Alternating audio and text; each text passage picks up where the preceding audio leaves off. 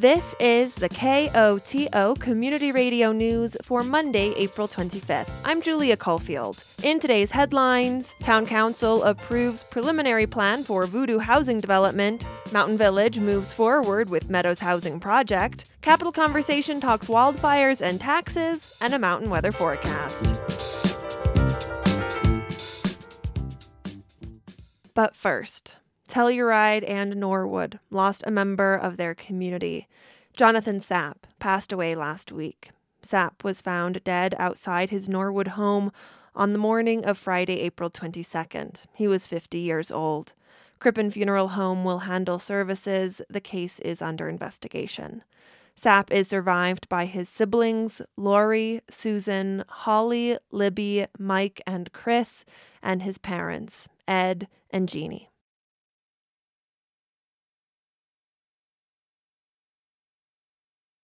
The Voodoo affordable housing development cleared a hurdle on Monday. In a 3-hour meeting, adding on from a nearly 5-hour meeting last week, Telluride Town Council, sitting as the Historic and Architectural Review Commission, narrowly approved the preliminary plan for the Voodoo housing project. The development lot sits on the corner of Willow and Pacific, just across from the post office. The town of Telluride owns the property and plans to develop it for mixed use.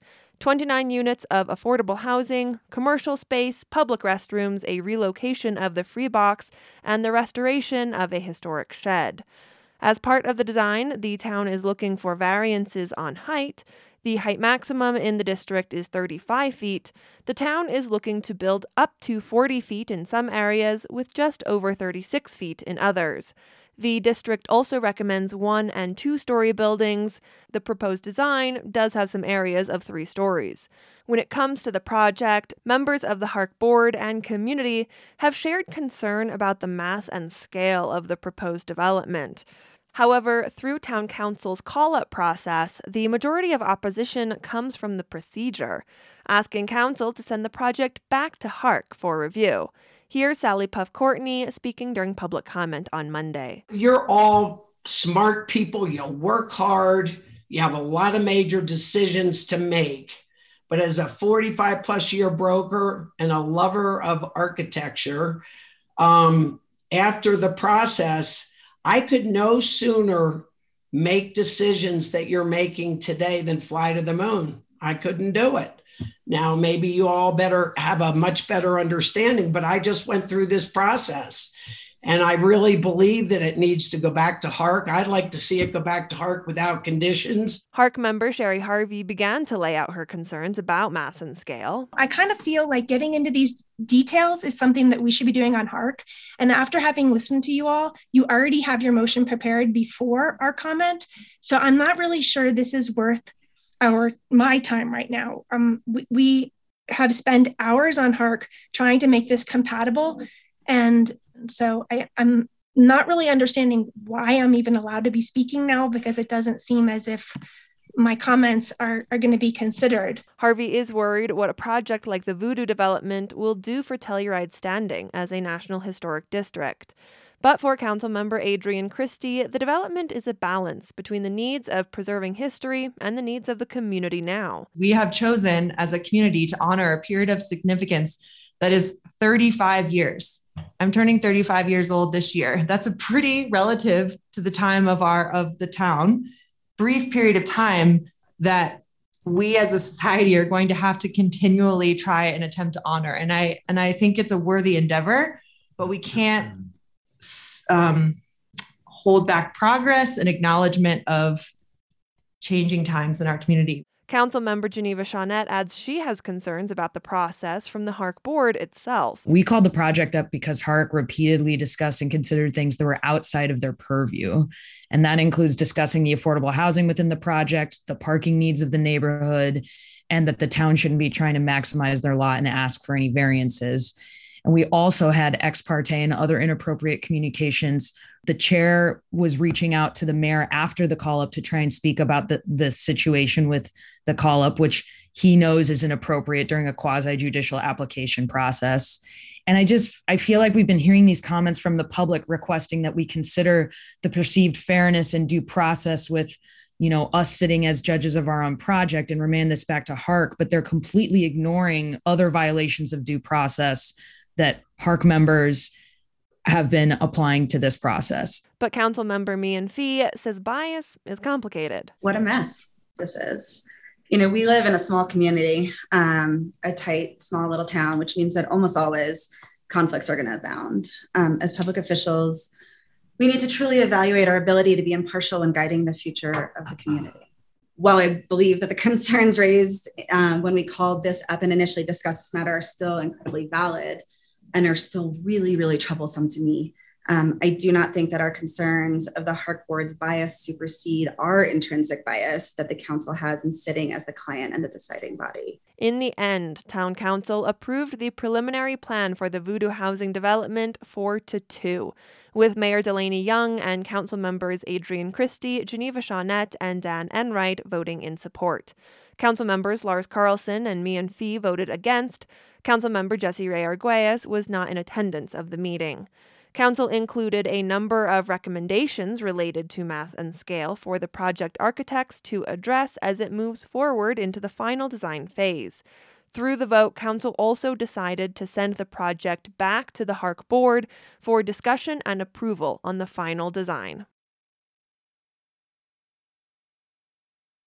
Mountain Village's latest housing development is moving forward. Last week, Mountain Village Town Council met with Triumph Development, a Colorado-based development company, to discuss a new housing project in the Meadows. The project will sit on Lot 644. The 1.4-acre parcel was designed to be affordable housing when Mountain Village incorporated itself in the mid-90s.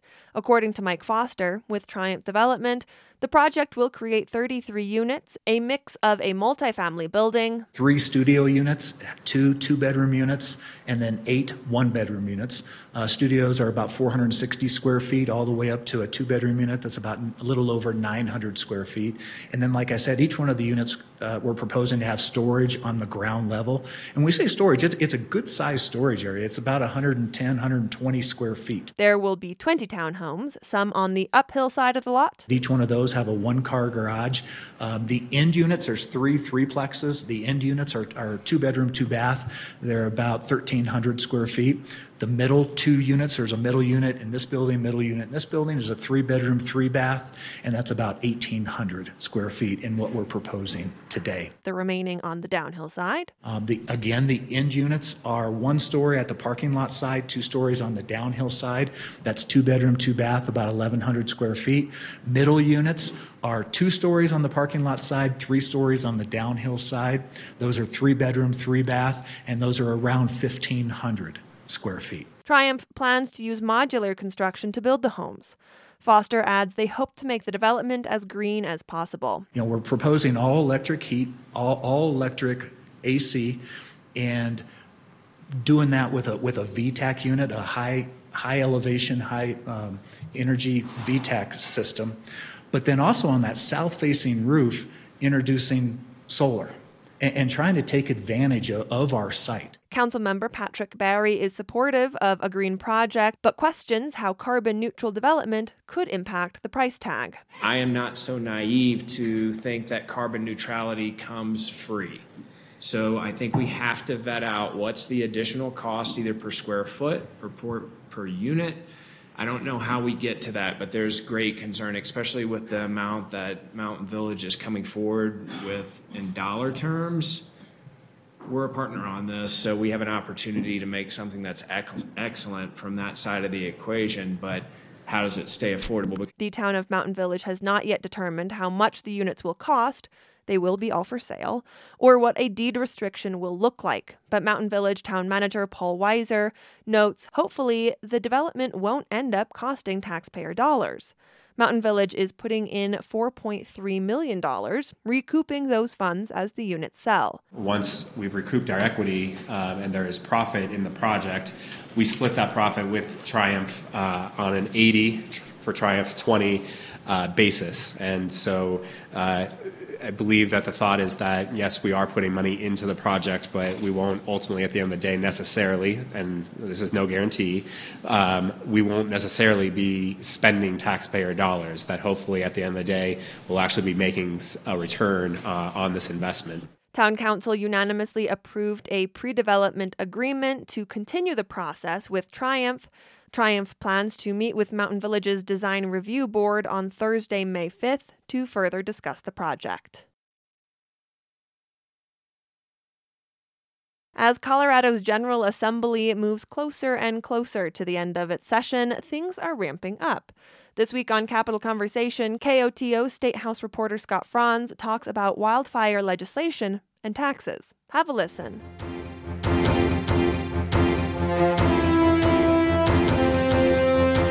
Hey, Scott, thanks for taking a couple minutes to chat with me today. Hey, my pleasure, Julia. So the first maybe set of bills I wanted to chat with you today is looking at wildfire prevention, support for folks who have been through that, in kind of response to the fact that we've had a lot of fires in Colorado the past few years.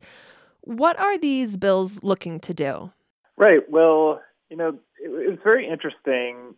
We've had such critical fire weather, around the state, but especially here on the Front Range recently.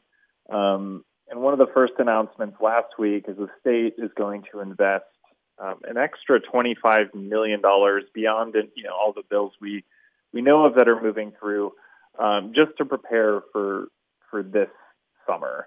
That includes getting more air tankers on reserve because the state says we're competing with basically the whole Mountain West.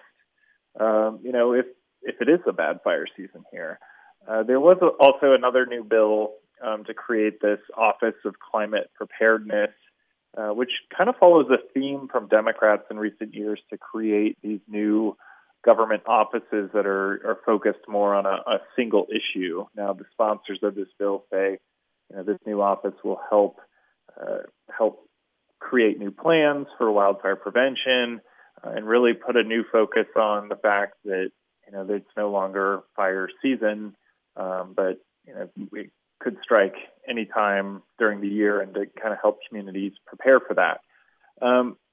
Governor Polis was also asked, whether he supports a statewide building code to be adopted, for wildfire prevention. And that seems like it's a little more mixed from his view. He expressed some support for looking into it, but so far no legislation on that front. And you kind of touched on it a little bit, but do these bills feel just par for the course in lawmakers addressing these issues kind of on a yearly basis or as they come up? Or does it feel like there is added pressure or intensity to, the rate at which or the size of these bills that are coming up because we have had these really intense last few years? I do feel there's more pressure on lawmakers, especially this year. In the last month alone, just the number of fires we've seen pop up. But I think there are still some fundamental questions that remain out there, including this question of building codes and kind of going to the next tier of things because, so much of what we've seen so far is money, for grants and helping people rebuild. But, the actual preventing homes from being destroyed and changing the way we think about, how homes are built, I think that's still something that's lingering. Switching gears a bit, Coloradans will be getting some money back this summer from taxes. What's going on there? Right. Well, it all starts with Tabor, and I'll give you kind of the 20-second version. This was the Taxpayer Bill of Rights that passed in 1992. It basically puts a limit on how much Colorado can spend in tax revenue each year. And, tax collections have been so good recently that the state is required to send some money back to taxpayers because it can't legally spend it. Now the interesting thing happening just today and this week is, we weren't expecting Tabor refunds to come out until next spring, a year from now. But the governor and Democratic lawmakers say they're going to pass a bill to get refunds out in August or September of this year. And, immediately Republicans are calling this a political game. It's interesting because Republicans are very supportive of Tabor and Tabor refunds, but now they're in this position of criticizing the timing of when they're coming. This is the criticism is that, this is, months before Polis is up for re-election. We've got a big election season. One of the biggest topics we're hearing debated is cost of living, the impacts of inflation. And here's this announcement that, Colorado taxpayers are getting checks, months before that election, earlier than anticipated. The other interesting part of this is normally, Tabor refunds, I'm told, it's based on how much in taxes you pay. So, the wealthier, people who pay more in taxes usually get more money back. But the way they're doing this now is this kind of set amount to everyone actually benefits lower income residents who wouldn't have gotten, many of whom wouldn't have gotten this $400 refund. You just mentioned this bill still needs to be debated a bit. The legislature is coming to an end, but they are still, talking through and having discussions on bills that are before them. So what are you expecting the Capitol to look like over the next couple of weeks as, they're getting into, lawmakers are getting into their final days of this session? Yeah. We are at the final time. I expect, there will be more surprises, kind of like today. We're getting closer and closer to a major election, and I think once this kind of end of session deadline comes into focus, I think that's really crunch time for a lot of ideas that perhaps have been debated behind the scenes, whether there'll be things that have the political support to pass this year or not. I think the pace is going to pick up. I mean, even today, there's affordable housing bills advancing and passing. There's wildfire bills passing. Almost every hour, it's a new major piece of legislation that is inching closer to the governor's desk. And I think, we'll see those go through, and then perhaps even some things we haven't even talked about yet. Well, we'll let you get back to reporting on all of those things, and we'll talk with you more as the legislature gets into its final days. That sounds great, Julia. Thanks. That was KOTO Scott Franz reporting from Denver. Mountain Village Town Council will begin meeting more often. Last week, Town Council agreed to add a second special meeting each month in order to keep meetings shorter. We've had some very long meetings recently that have been accompanied by some very long packets. And so we've then had to have some additional meetings of late to deal with some issues that we haven't been able to get to due to those long meetings. That's Mountain Village Town Manager Paul Weiser. He notes if there is a light agenda, Town Council may not need to hold a second meeting each month. The second Mountain Village Town Council meeting will take place the week following the regularly scheduled meeting. Town Council will meet for a special April meeting this Thursday, April 28th. If music be the food of love, play on. Heartbeat, an 8-woman a cappella group, took Shakespeare's words to heart.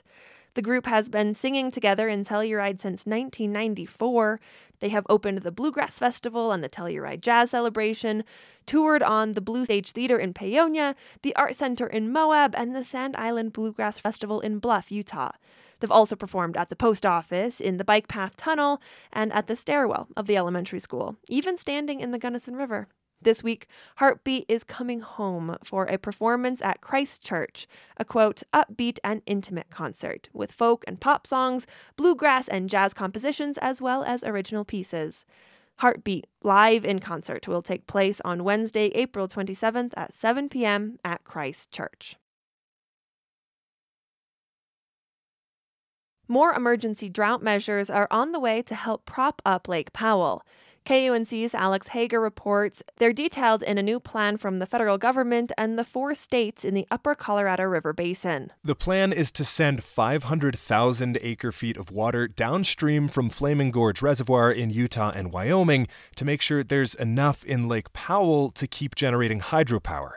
Gene Shawcroft is the Colorado River Commissioner for the state of Utah. He signed on to the plan. I think everybody's pretty comfortable that this is, at this moment in time, the best solution we have at our disposal.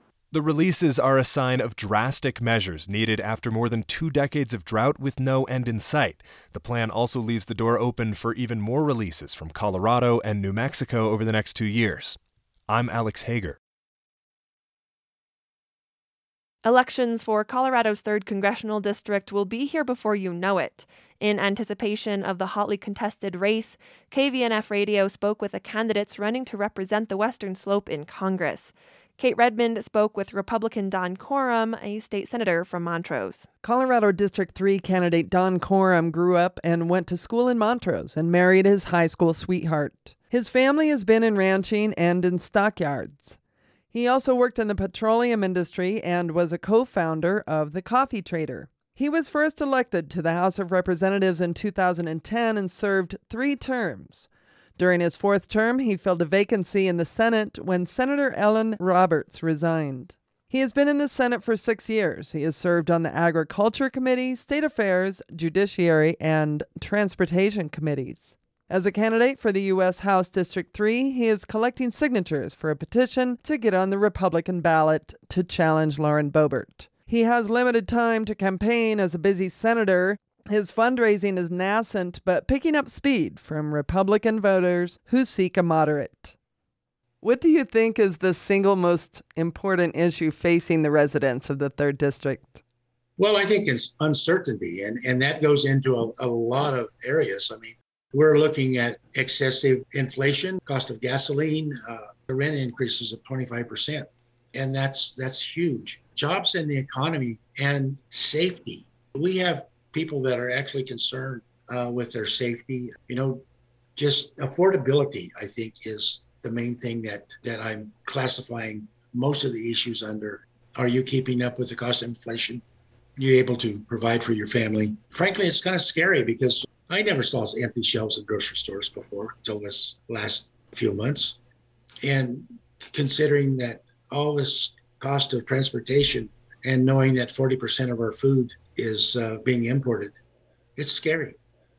What is a specific piece of signature legislation you want to author in Congress?